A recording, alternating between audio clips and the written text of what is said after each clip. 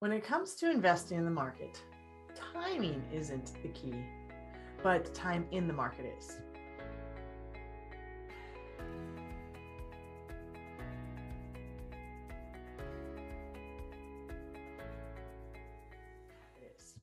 We're going to continue our series on common portfolio wisdom and talk about this. Really, what is the truth? We often hear that it's not timing, it's time in the market. But is that the truth? Well, first, let's take a little bit and break off these two different ideas and thoughts. So timing in the market is often referred to as kind of a tactical money management approach.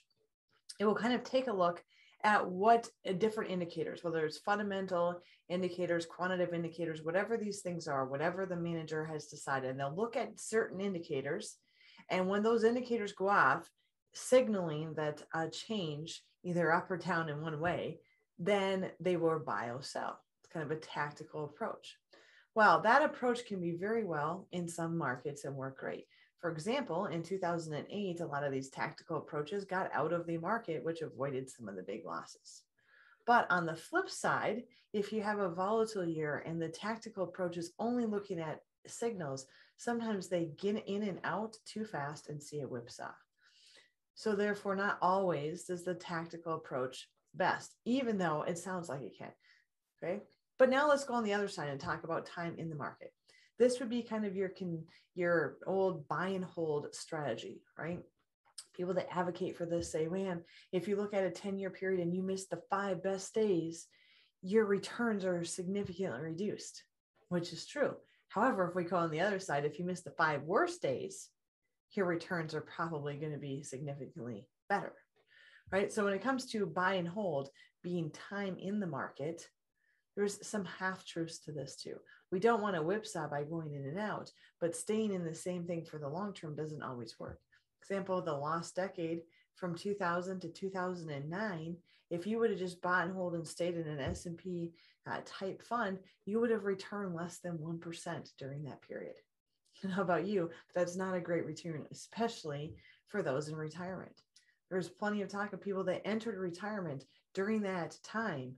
The buy and hold would not have been a strategy for them to work to create income. In fact, you probably saw stories about people having to go back to work or change their lifestyle because they couldn't create the income that they needed anymore. Why? Because buy and hold doesn't work when you need to generate retirement income. So if tactical can be a problem and buy and hold can be a problem, what's the answer? And the answer is really being in harmony with market trends and movements and having a portfolio that has assets or positions that are not correlated. So that means if the market's down over here, we have some other positions that is not correlated to what the S&P is doing, what the market is doing. Okay, that is really the key, is being coordinated. Okay. When it comes to having that tactical approach, we've learned from the past, it's not just about looking at indicators. Okay. Being in harmony with long-term trends goes beyond just looking at an indicator. You have to have, yes, the computer element, the robo type element to it, but you also need the human element. The human element sometimes has to override or take a look beyond what the computer itself can do. Okay, so being in trend in harmony with these long-term trends takes a manager who's really looking at it, who does imply some of the robo things, that they're looking at indicators that send out flags for them to be cautious of and look for, but they also have the human eye to it too. And they're going to make sure that you are in things that aren't correlated together. And when they see a trend emerging, okay, whether it's as quick as it was when the COVID pandemic crisis, let's put it that way, in the United States started, or when it takes a little long time, they're looking at those trends and they're going to make the changes to look at protecting you. The key for them is downside risk management. And I think that is key for you to be in tune with the long-term market trends and have things that are not correlated. So it's really not timing the market, because no one can exactly time the market. Okay. But it's not always time in the market too. Is buy and hold doesn't always work, especially when you're going to take money off of it. There's really two emotions that come when we're investing, and that's fear and greed. And when you look at timing the market or time in the market, both of them have their challenges, right? the fear or the greed comes in as the market's going up, up, up, and it's higher. People love, they want to get all the gains. They want to have all the gains that they can. And so when we're at the top, we have that greed emotion come in, right? We want to make sure we get gains.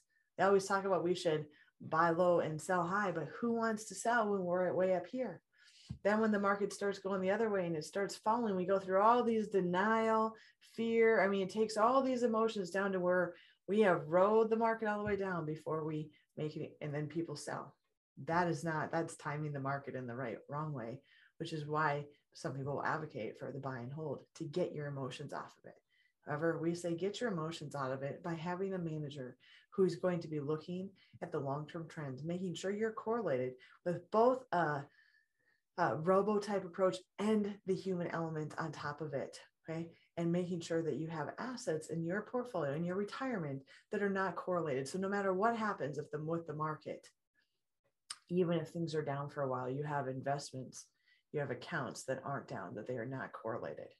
So that's the true key. It's not timing the market. It's not time in the market. It's being in harmony with market trends and having positions in your portfolio, in your accounts that are not correlated.